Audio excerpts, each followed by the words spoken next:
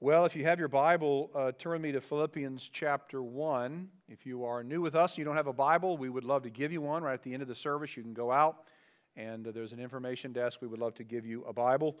Over the last 10 weeks, I've been inviting you to turn to Exodus. Now we're in Philippians, which is a little book in the New Testament, toward the end of the New Testament. And we're going to spend the next 10 or 11 weeks in this book, kind of working our way through it. I'm excited about it. I love starting new things. It's kind of my personality. I love starting new series. And this series called Audacious Joy is going to be one, I think, through which the Spirit of God really works as we look at how Paul could have such incredible joy even in the middle of the most difficult, most trying circumstances. I think there's much that we can learn from it as we deal with, encouragement in our own lives as we live on this uneven planet and we deal with the pandemic and all kinds of other stressors. I think that this is going to be a very helpful series, I hope.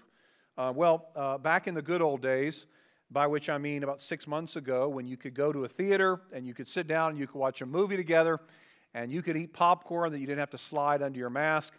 Back when, in those days, Janine and I and our youngest daughter went to see this movie called Little Women.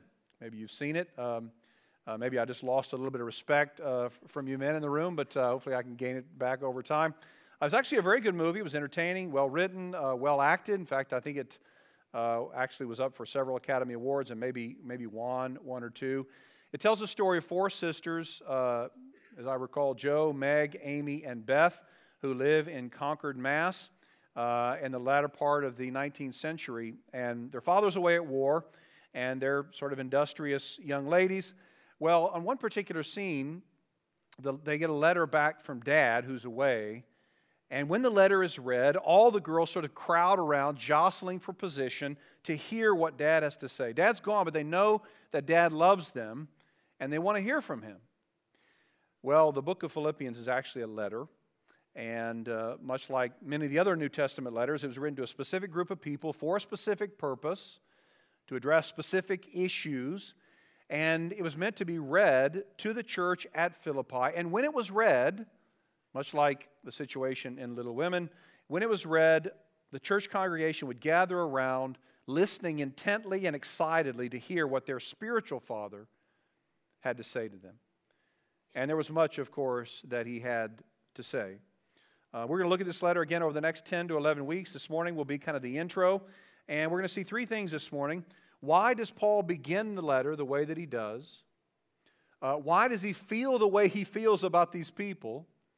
And what is his hope for every reader, not just first century, but today, every reader of that letter? So why does he begin the way he does? Why does he feel the way he does about these people? And what does he hope for every reader? Let's begin. I'll read the first 6 verses. We'll cover verses 1 through 11, but the word of the Lord reads this way. Paul and Timothy, servants of Christ Jesus, to all the saints in Christ Jesus who are at Philippi with the overseers and deacons, grace to you and peace from God our Father and the Lord Jesus Christ. I thank my God in all my remembrance of you, always in every prayer of mine for you all, making my prayer with joy, because of your partnership in the gospel from the first day until now. And I'm sure of this, that he who began a good work in you will bring it to completion at the day of Jesus Christ. So if you were to go back and read some of the letters of antiquity in ancient Greece, ancient Rome, even ancient Israel, you would see that almost all of them begin with the same sort of greeting. It's a very standard greeting. It begins with the introduction of the author, and then it moves on to the intended recipients, and then there's some sort of well-wishing, some sort of, I pray that all is well with you or whatever. And this letter, of course, begins similarly, almost exactly the same way, with the same standard format, but this is not an impersonal letter. You ever get letters in the mail that attempt to sound so personal, but it's just a form letter that's written to thousands of people?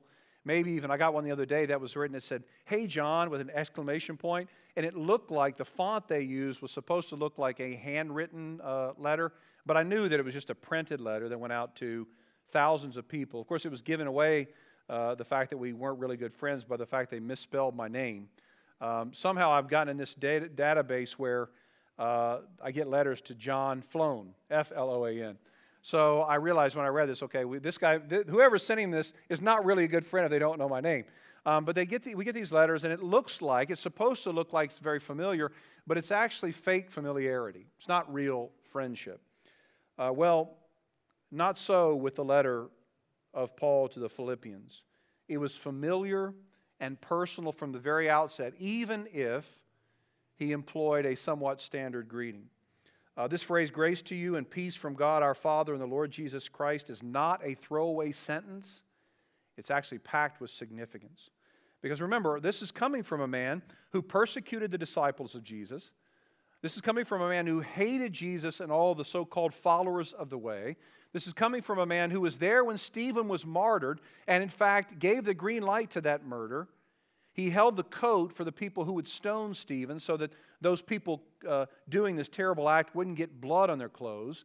This is a guy who had blasphemed the name of Christ, who was anti-Jesus and his followers, a guy who actually should have received what? The greatest judgment. A guy who should have received condemnation. But what does he get instead? He gets grace and mercy. And so when Paul begins this letter by saying grace to you and peace from God our Father, again, this is a very intentional thing. Why did he begin all his letters with this phrase, grace and peace? Because that's the foundation of his new life in Christ. He knows that it was grace that taught his heart to fear, and it would be grace that would relieve his fears. It was grace that saved a wretch like him. It was grace that had brought him to where he was, and it was grace that would lead him home. And Paul wants his readers who would be constantly inclined to focus either on their own failures or their good works. He wants them to understand that they are what they are only and exclusively by God's grace. Peter O'Brien, who's written what's sort of widely considered the most thorough of the commentaries on Philippians, he writes this: Paul's use of charis, which is the Greek word for grace, in his greetings indicates a prayerful concern for his readers. He desires that the Philippians may apprehend more fully the grace of God in which they already stand. So here's why Paul begins this letter the way that he does. This is our first point. God's grace is strength for the sufferer, comfort for the beleaguered, and the only hope for the wanderer. Now, I use those particular scriptures intentionally because these are all things that the church at Philippi would go through. They would, in fact, suffer. They would suffer financially. We know this from the other New Testament letters. They would suffer relationally.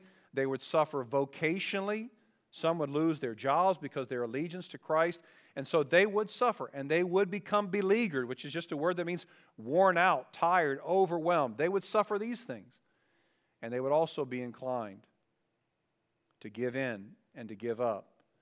And Paul reminds them that it's only by God's grace that they will persevere. In fact, he says in verse 6, I'm sure of this, that he who began a good work in you will bring it to completion at the day of Jesus Christ. Paul says the same one who chose you before you were born, before the foundation of the world, the same one who made you alive spiritually, who gave you eyes to see, the same one who quickened your dead heart, the same one who forgave all your sins, he will also see you through to the end. That's why I gave the title of the sermon, Preserving Grace. It's all because of the work of God in Christ. Now let's look at why Paul felt the way he did about these people. I'll read verse 3 and then we'll scan down to verses 7 and 8. Paul says, I thank my God in all my remembrance of you, always in every prayer of mine for you all, making my prayer with joy. Then down to 7. It is right for me to feel this way about you all because I hold you in my heart. For you are all partakers with me of grace, both in my imprisonment and in the defense and confirmation of the gospel. Now, normally when you're communicating with someone, it's not best to use such extreme language. It's not best to say always, never, all, none. You might hear this in your house. Why is it that I'm always the one putting away the dishes after dinner? Why is it that you never end up putting your clothes in the dirty clothes basket? Why is it that you never allow me to finish my sentences? Why is it that you always think you're right? It's not usually wise to use those extremes of always and never, which is why I personally never do that.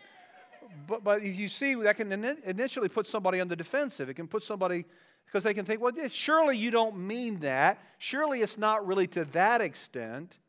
And yet Paul says, he uses these repeatedly in this section. He says, in all my remembrance, I always pray for you. I pray for you all. I yearn with you all with the affection of Christ Jesus. It almost seems like a little overkill, doesn't it? It also almost seems like a little extra. Like, okay, I mean, really? You really pray for us? Every time you pray, you're always praying for us? Paul writes at a time when the Stoics had a huge influence. And the Stoic philosophy of life was just be cool, don't be upset, don't be vulnerable, don't get hurt, don't let your emotions get the best of you. And then here's this letter from Paul saying, look, I love you so much. I always think about you. I love you all the time. I'm always praying for you. So it seems like it's a little bit over the top, but really what he's doing there is he's actually expressing the depth of his love for these people. Now, why does he love them so much? Why such lavish expression? Well, a little history is necessary. And when you start a new series, there is a temptation, and I actually face this temptation, to just spend 30 or 35 or 40 minutes just talking about historical background. And, that's a way to lose people for sure. So what I'm going to do is over the next 10 weeks, I'm going to sort of drop some historical knowledge on you each week rather than spend the whole time talking about historical background. But we know from Acts 16 that during Paul's second missionary journey, which, this is probably around AD 50, which means it's about a decade and a half after, a little bit more than that, after Jesus was crucified. Paul's on this missionary journey, and he arrives in Philippi, and almost as soon as he got there, things got pretty ugly, frankly. Philippi was a large and very important city at the time. I'll tell you more about that in the upcoming weeks. It was a Roman colony, even though it wasn't in Rome. In fact, it wasn't even in Italy, but it was a Roman colony. They had favor from the Caesar. And when Paul's in Philippi, he does what he always does when he visits a new city. He starts looking for Jewish people with whom he can share the gospel. Because Jesus' story comes out of the Israel story naturally, and because Paul himself was a Jew, this is a regular fit for him. But Paul discovers, as he goes in this city of Philippi, that there's virtually no Jewish influence there at all. In fact, there's not even a Jewish synagogue. Now, in order to have a Jewish synagogue in a city, all you needed was really 10 males. And there apparently weren't even 10 males there in order to establish a synagogue. And so he's in the city. He's walking around. He and his companions went somewhere around Galatia, ish. He picked up a couple of other travelers. Of course, he's with Silas. He's also got Timothy, who joined him, who's sort of his young protege in the faith, and as well as Dr. Luke, who wrote Luke and the book of Acts, kind of one two-part story. And so he's got these other fellow companions with him of Jewish heritage. So they have all this Jewish heritage, and they're right in the middle of this city, which is basically totally Greek. But he does find out that there are some people, there are a few worshipers of Yahweh, this God of Israel, and they're down at a river, and they're praying to the God of Israel. Now, these weren't followers of Jesus, okay? These were just worshipers of the God of Israel. They're down, they're praying.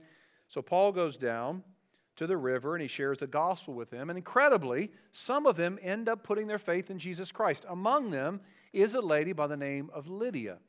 And Lydia is a very prominent woman. She owns her own sort of textile business. She makes purple cloth, which was a big deal back then. And she actually becomes the first person in Europe to turn in faith to Jesus. And, if you've ever been around somebody who's a new convert, she's fired up about Jesus. And so she says to Paul and his companion, she said, you can't go. You must stay with me. Come and stay at my house. And so they go there, and they start meeting together as a church. They're praying together. They're reading the Hebrew Scriptures together. They are eating together. They're enjoying each other in fellowship. And that really becomes the home base for this church at Philippi. So Paul and Silas, they start going around the city and telling people about Jesus. And people start coming to faith. And people start getting baptized. And this little church in Philippi starts to grow. And it adds to its number. Well, Paul and Silas attract a bit of a groupie as they are traveling around. There's a young slave girl who starts to follow them. And she's kind of lurking in the shadows wherever they go. And they notice her, but she's also very vocal. She is possessed by a demon. And she, incredibly, inexplicably, she proclaims, whenever these men talk about Jesus, she says, "These men are servants of the Most High God who proclaim to you the way of salvation." Now, this is true. This is, of course, true. And, this is a valuable thing she's saying, but she says it so often and so many times, so relentlessly, day after day, constantly saying the same refrain, that Paul starts to get kind of annoyed by it. And so, bothered by this, he actually casts out the demon from this young girl. Now, the demon who possessed her actually enabled her to sort of tell the fortunes for other people. So when the demon is cast out, so goes her ability to tell the fortune. Well, her owners are, of course, furious about this because she was a moneymaker for them. And so they're enraged. And so they tell the magistrate that there are these Jewish people in our city, and they're causing all kinds of trouble. So Paul and Silas are thrown into prison. Before that, they're beaten. They're beaten horribly in a very graphic and gruesome way. They're thrown into prison. And, what do they decide to do in prison? You may remember the story. They start praising God. It's night, and they start worshiping God, singing praises to their Savior, even while they're locked in chains. Well, God causes an earthquake, which breaks open all the doors, but Paul and Silas don't go anywhere. I mean, they could have escaped. The doors were open for them to escape, but they don't go anywhere. They just stay there. Well, the Philippian jailer had one job, just one job, and that job was to make sure that prisoners did not escape. And so with the doors open, it's dark, there's, of course, a loud ruckus. The Philippian jailer thinks, well, these people, I've lost my prisoners. The one thing I was supposed to do, I didn't do right. So he decides to take his own life. He grabs his sword. He's about ready to fall on his own sword. And before he can, Paul and Silas say, no, stop. We're still here. Don't go anywhere. We're still here. Well, he was so amazed by this. His adrenaline's still pumping. He's shaking. He says to Paul and Silas, what must I do to be saved? How can I know this God that you're worshiping? He turns in faith to Jesus Christ. He goes home. He tells the story to his wife and kids. They put their faith in Christ and are baptized. And so this church continues to grow. This jailer and his whole family become part of this new church plant in Philippi, which again keeps growing as people respond to the gospel. When the Roman government realized that Paul was a Roman citizen, they immediately released them. But you can see why Paul has this profound sense of affection for the Philippians. I mean, they had seen some stuff together. You go through certain things together and you're just like, okay, there's a bond that takes place. They had been through some stuff together. A few years later, when Paul writes this letter, the one we're studying, they would be the ones who would continue to support Paul and his ministry. They were true partners in his ministry. Now, here's why Paul feels the way he does, and this is our second point. Fellow sharers in grace are united by a common vision and a common power, Christ and his glory. So, yes, I mean, Paul enjoys these people, and we might say, as a friend of mine says, he has this phrase, so-and-so is an easy hang. So, some people, you're with them and they just kind of wear you out and exhaust you, and other people you're energized by. Well, these are an easy hang to him. He loves these people. He delights in them. He's refreshed by them. He's encouraged by them. But it's more than that. They have this common purpose. They have this common power. As fellow sharers of God's grace, they become partners in this gospel. And this is a phrase he uses throughout his letter. They shared a common vision, which was to see Christ glorified as more people become worshipers of the risen Savior. And they shared a common power, which was really a supernatural power. It was the indwelling presence of the risen Christ. If you go back before Jesus was born, you read any Greek philosophy, any of the Greek orators, you, of course, remember the name, the most popular, I guess, the most famous of all the Greek philosophers was Aristotle. And Aristotle said that, in antiquity there were three kinds of friendship, three types of friendship. The first type of friendship Aristotle called a friendship of utility. And what he meant by that is this is a sort of friend that you're a friend with that person because he or she can do something for you. They can offer you something. They can provide something that you're lacking. It was a friendship based on what you can do for me. As long as you can get me tickets to the game, give me rides to the places I need to go, get me in with the in crowd, support my habit, whatever it is, then we're friends. But when the time comes and you're no longer able to help me, or you can't provide what I need, then the friendship is over. You have any friends like that? They're friends with you because of what you can do for them. The second type of friendship in the ancient world was a friendship of pleasure. And this is just where two people really, really enjoy each other, and they get pleasure from being around each other. You're friends because you make each other laugh. You enjoy each other's company. In some cases, those friendships are based purely on physical or sexual relationships, and you bring each other pleasure, and so there's that friendship. Now, of course, these relationships don't last, but there are many relationships, sadly, even many marriages begin this way, just based on this pleasure, this mutual pleasure. But then there's the third type of friendship, is what Aristotle called the perfect friendship. It's a friendship of shared values. In other words, your friendship is really rooted in something bigger than yourselves. It goes beyond your personal needs, wants, desires, and it's anchored in this shared common vision, a common purpose. Now, this is actually the rarest, of course, type of friendship.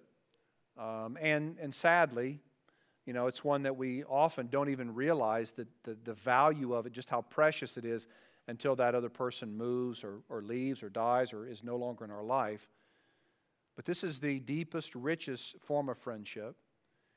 And this is the sort of friendship that Paul had with the believers at Philippi. It was rooted in, it was anchored in something so much more important and deeper than just personal satisfaction.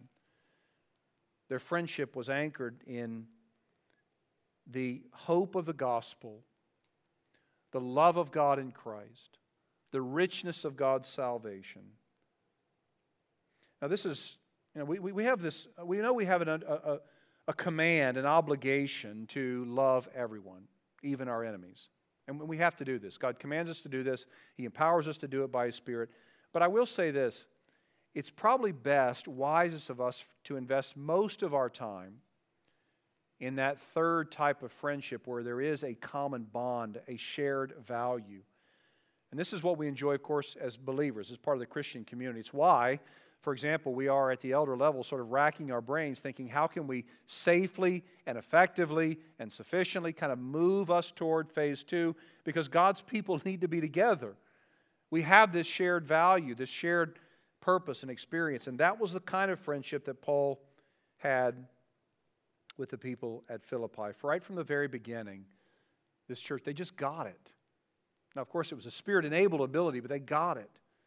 They understood what it meant to be citizens of a new kingdom, which we'll talk about in a few weeks. That it meant a new priority. It meant new affections. It meant a new loyalty. Rather than to the King Caesar, than actually the King Jesus. And a new purpose in life, a true partnership in the gospel. But it wasn't just, of course, ministry success that Paul wanted for these people. He wanted something else. And really for every reader of this letter, look at verses 8 through 11. For God is my witness, how I yearn for you all with the affection of Christ Jesus. And it is my prayer that your love may abound more and more with knowledge and all discernment, so that you may approve what is excellent and so be pure and blameless for the day of Christ, filled with the fruit of righteousness that comes through Jesus Christ to the glory and praise of God. So Paul's desire, which was manifest in his ongoing prayer life, was that these Philippians, and really that we by extension, would grow in our love.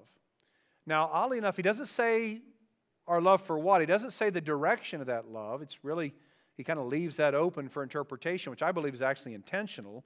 I believe this is a love that's meant to be multi-directional. Of course, it's a love for God. It's a love for neighbor. It's a love for the household of faith, for other believers.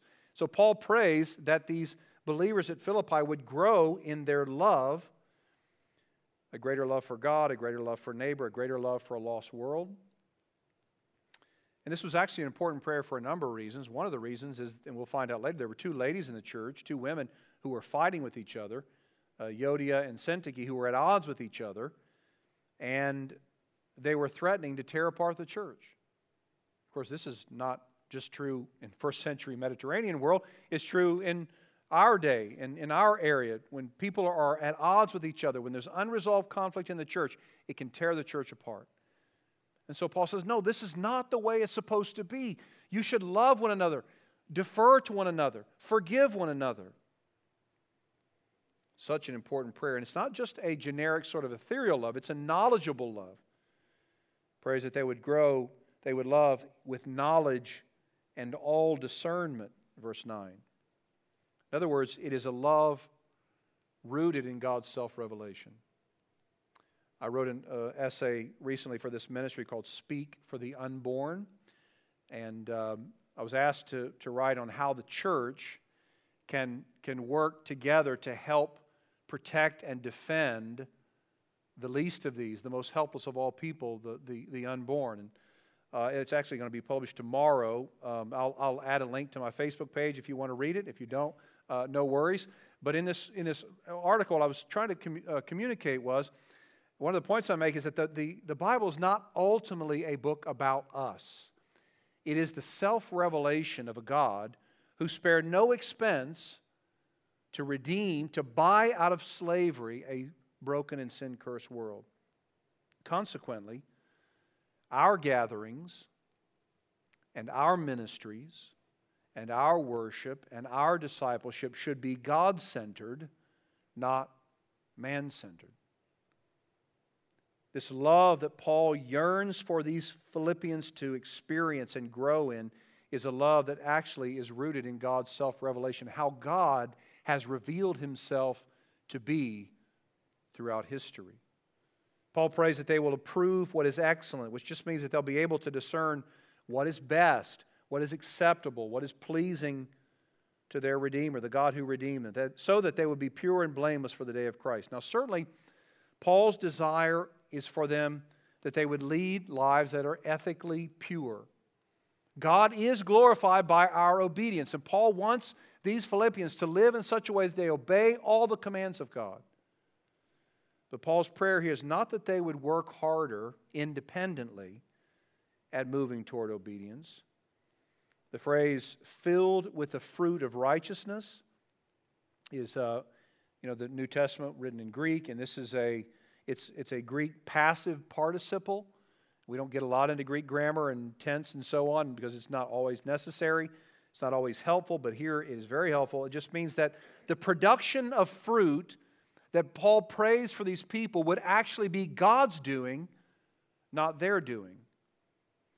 Fruit here fruit is used throughout the New Testament, and there's a bit of a range of ways it's interpreted. Here it's a reference to right living or ethical behavior.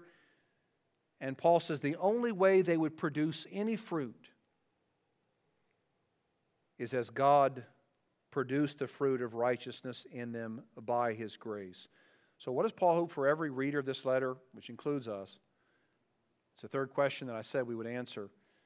It is that God's people would so rest in the gospel, would so depend on the Spirit of God, the finished work of Christ, that they would produce a harvest of good fruits, acts of obedience that glorify God and benefit our neighbor. Now let me sum it up this way. This is our third point. I'm kind of borrowing this phraseology from the Scottish preacher John Kerr, but he says this: the state of being declared righteous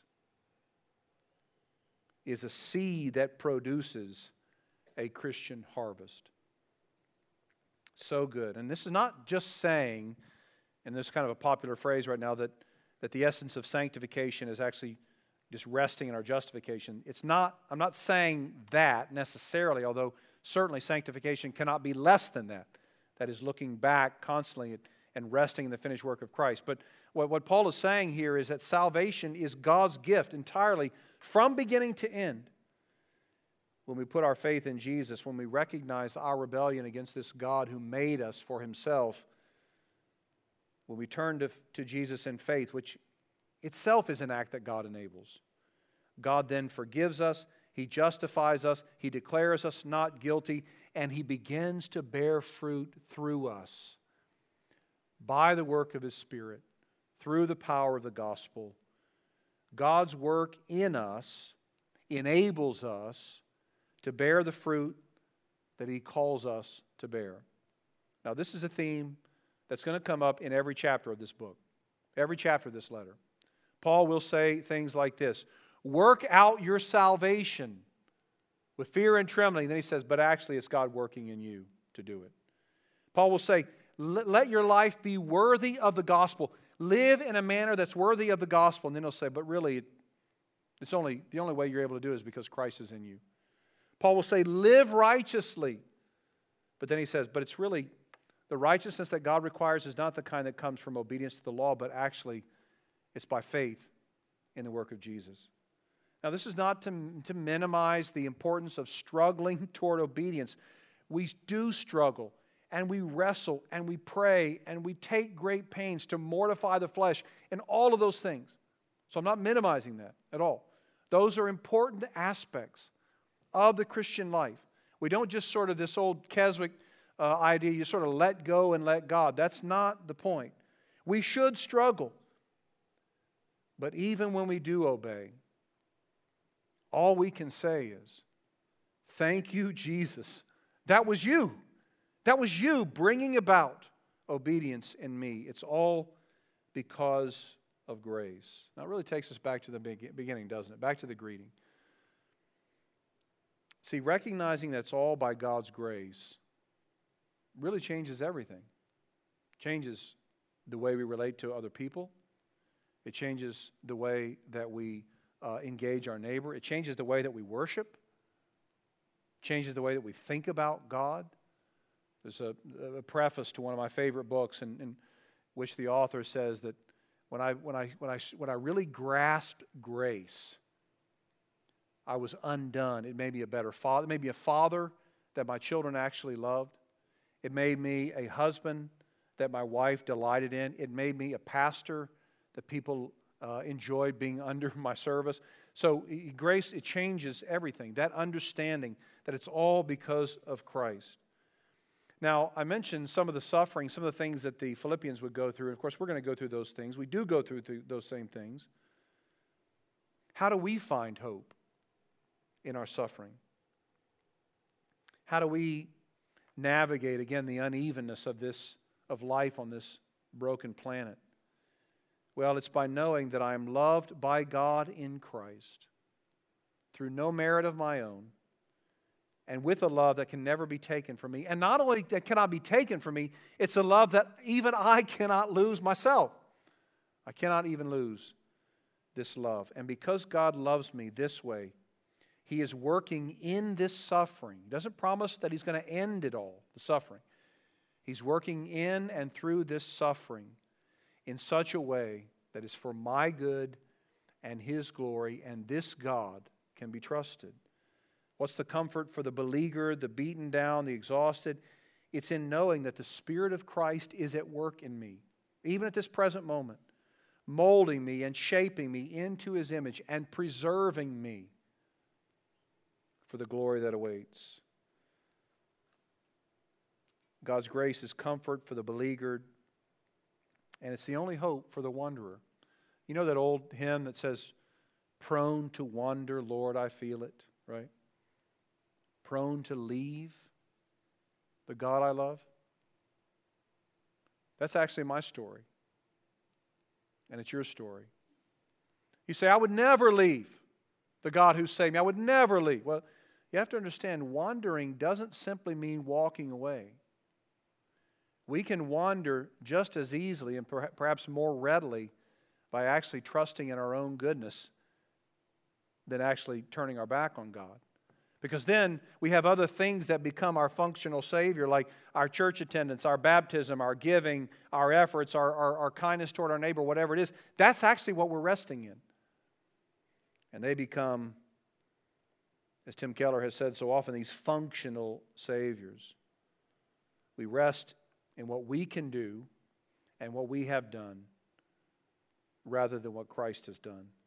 Old Testament scholar Ian Duguid says this: "Perhaps we should feel every bit as concerned about the aspects of the law we find ourselves keeping as we do about the ones we are obviously breaking." And that's because it is our perceived goodness that may be more of a threat to us than the potential of outright rebellion.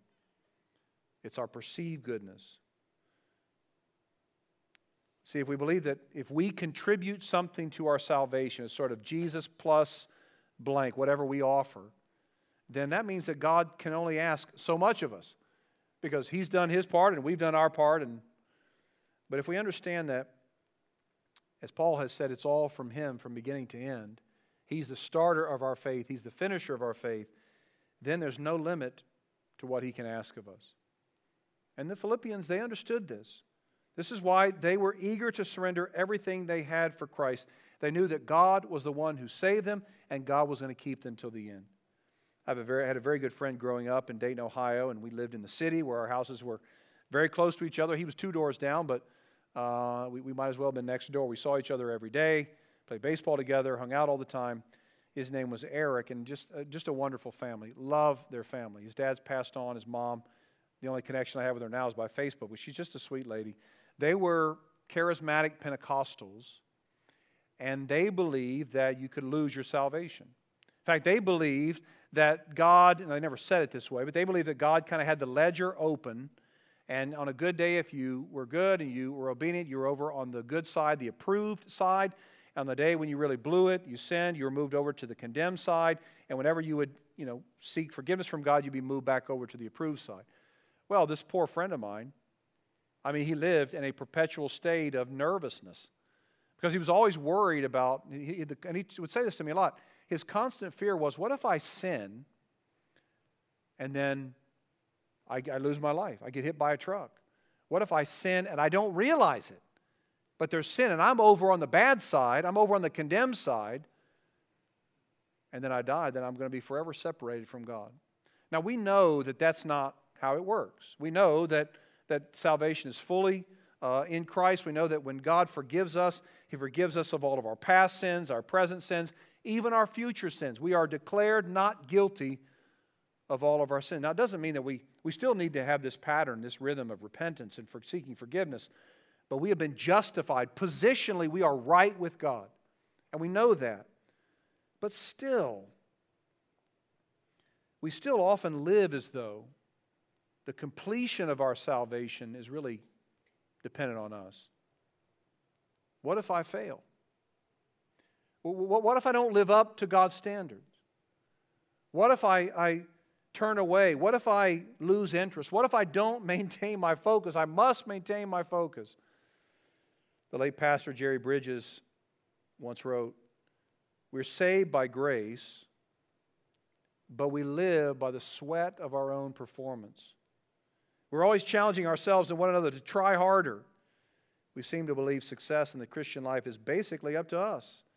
Our commitment, our discipline, our zeal, with some help from God along the way. The realization that my daily relationship with God is based on the infinite merit of Christ instead of my own performance is a very freeing and joyous experience, but it's not meant to be a one-time experience. This truth needs to be reaffirmed daily. And here's what we're going to do as we work our way through Philippians. Now, there are going to be things, don't worry, there are going to be things I'm going to tell you to do. You know, someone came up at the end of the first service and said, okay, still, but what am I supposed to do? I said, okay, I'll get to that. Okay, I'm going to give you plenty to do. Get your papers out. Get your iPads right. I'm going to give you so much to do, you're not going to be able to know what to do. Now, I'm half kidding about that, but there are going to be things to do. But we're going to keep coming back. We're going to keep coming back because that's what Paul does. He keeps coming back to the finished work of Jesus, the grace that is ours in Christ. And it's a grace that I point out in this article. It's a grace that will move us to obedience. It is a grace that will spur our hearts toward love and good deeds. It is a grace that will fuel our grateful worship. And it's a grace that will actually enable and equip our love for God and our love for neighbor. So we're going to pray to God in that direction. Let's pray. Father in heaven, thank you for your word and its power.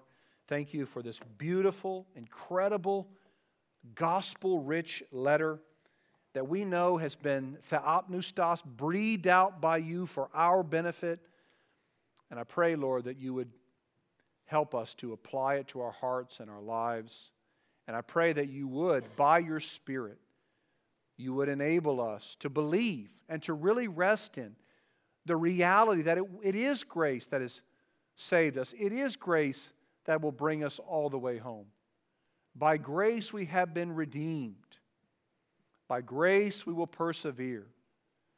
It is by your grace and because of your love that we are not consumed, but we were held fast safely to enjoy you, to be glorified, and to walk with you for all eternity. Have mercy on us, we pray in Christ's name. Amen.